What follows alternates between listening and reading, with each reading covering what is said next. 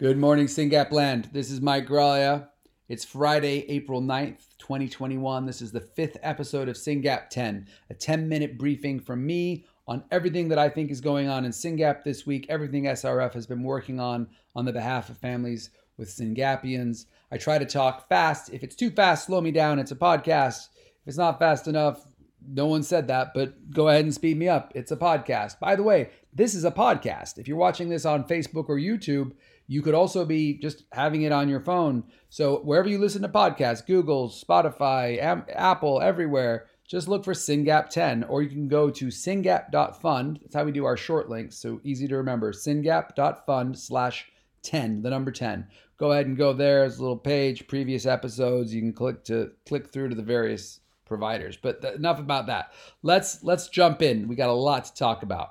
I want to start by thanking a number of directors who've joined me on a lot of Zoom calls this week. Definitely SYNGAP is catching a lot of people's attention. A lot of people are interested in working on SYNGAP, and they're calling us to learn more, to understand about Ciitizen, to understand about data, to understand a little bit about the disease, and also to be like, hey, by the way, would you like to help this happen by investing in it? So lots of great opportunities to spend money and speed up therapeutic development for our kids. That's ultimately why we're here, right? We're here to support each other and learn about this disease and help new families, of course. We're also here to raise money and make things happen fast. Let me tell you, there's no shortage of stuff to invest in right now. What we need to do is raise more money. So there's some very real opportunities that were presented to us this week that we need to think about and consider investing against. So thank you so much to the families the directors who, like me, have Zoom eyes right now from a lot of screens with a lot of slides. Other thing I want to tell you about is coming soon. We're definitely going to do this one. Biomarker EEG. So whatever therapy or drug happens, there's going to be a study. And in that study, they're going to have to measure something. What are they going to measure to know it's working? I've talked about this before. So we found this exceptional group of people. I don't want to say too much quite yet because it's not quite inked, but we're going to hopefully give them a grant, and they're going to get some brainiacs working on looking at EEGs and figuring out what it is you would study to measure progress in a Syngapian. That's super exciting. Other thing super exciting is many of you know JR. She's a geneticist and a volunteer with SRF. We have, from Ciitizen, again, all this data is so precious. From Ciitizen, we got a list of all these mutations, and what JR is working on right now is all these different approaches we know about, right? So there's tRNA, there's prime editing, there's base editing, there's this ASO, there's that ASO. Don't worry, I don't know what these things mean either. That's why I need JR and Hans in these meetings, because they explain it to me. But there's all these different technologies that people are working on that can fix certain kinds of mutations. Certain kinds of mutations. They can't fix them all.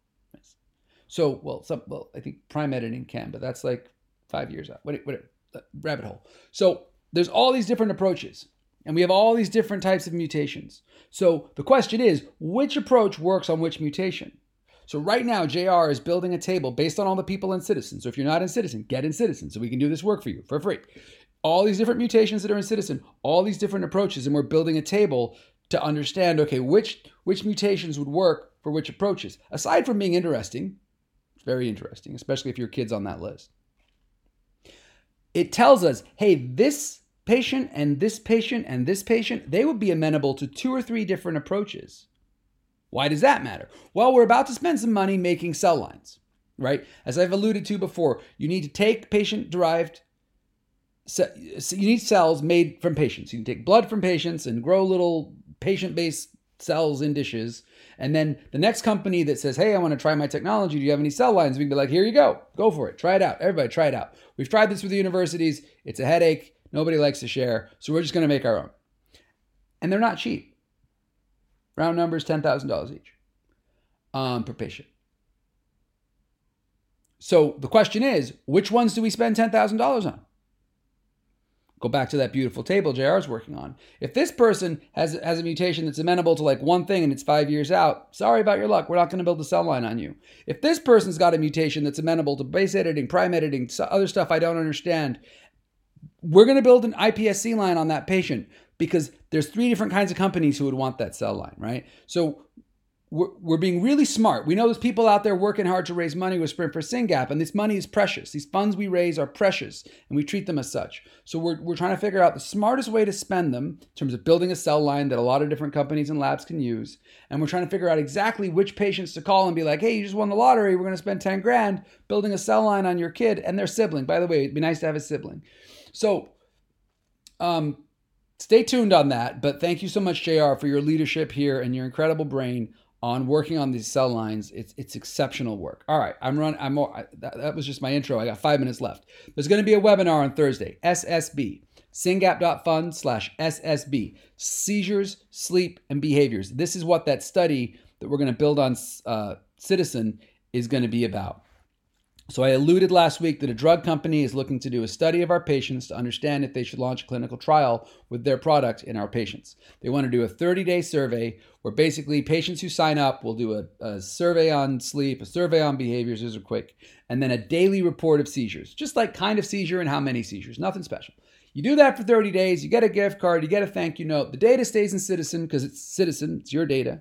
And they get a copy, and they can figure out how to design a clinical trial. It's crazy exciting. It proves the validity of Ciitizen. It's an opportunity for us to get one step closer to one more therapy for our kids, right?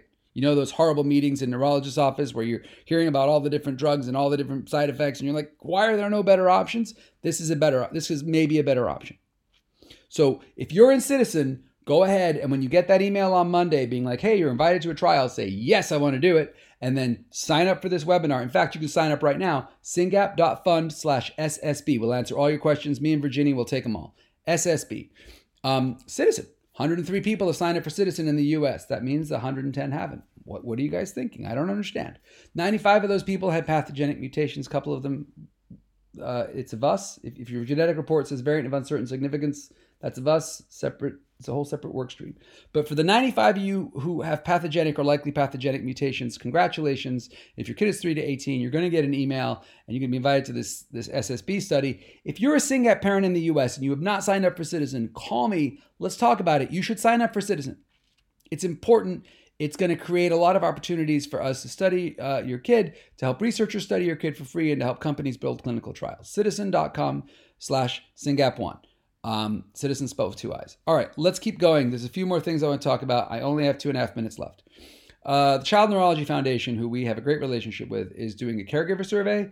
If you could, please take that survey. If 10 or more SYNGAP families take it, we get a little SYNGAP report from them. SYNGAP10 /CNF, Child Neurology Foundation. The deadline is April 23rd. CNF is a great organization. We really enjoy working with them.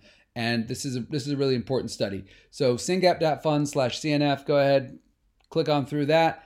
Also want to mention that, I like to say kids don't get diagnosed, families get diagnosed, right? And when I say that, I think about the parents and the siblings because everyone's life gets changed. But I'm starting to appreciate talking to more and more families that actually grandparents get diagnosed too.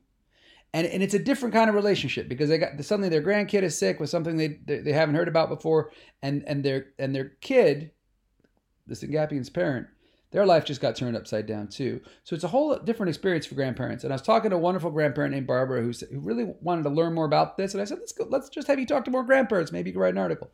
So Barbara's interviewing people. Barbara's lovely. We're debriefing today. If you want to talk to Barbara, if you want your parent to talk to Barbara, if you're a grandparent, you want to talk to Barbara, same thing. SYNGAP.fun /grand.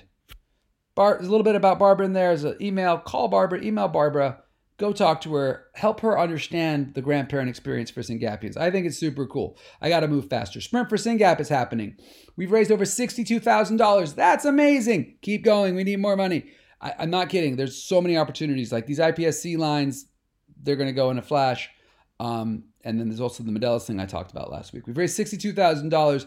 Keep going. This is important work. Thank you so much to the 13 families who've already raised over $1,000. I don't have time to shout you out, but SYNGAP.fun /sprint. Check out who those families are and sign up and donate. Thank you very much. Reminder, this week, Enzo8 from Brazil was one of our warriors. SYNGAP.fun /warriors. Make sure you check him out. It's a great write-up. We also have 2 webinars coming up. The GI one on April 22nd and the advocacy one on May 6th. Those are both super important. I want to just talk about one more thing if I have time. I have 10 more seconds, maybe 15. We are starting to think about lists of doctors. So look forward to that. We need to gather a list of all the doctors in the US who've seen Syngapians. If you're particularly thrilled with yours, please reach out to me and let me know so I can make sure they're on the list. And with that, again, thank you. This is SYNGAP10. It is a podcast. Make sure you sign up. I appreciate your attention and look forward to talking to you more.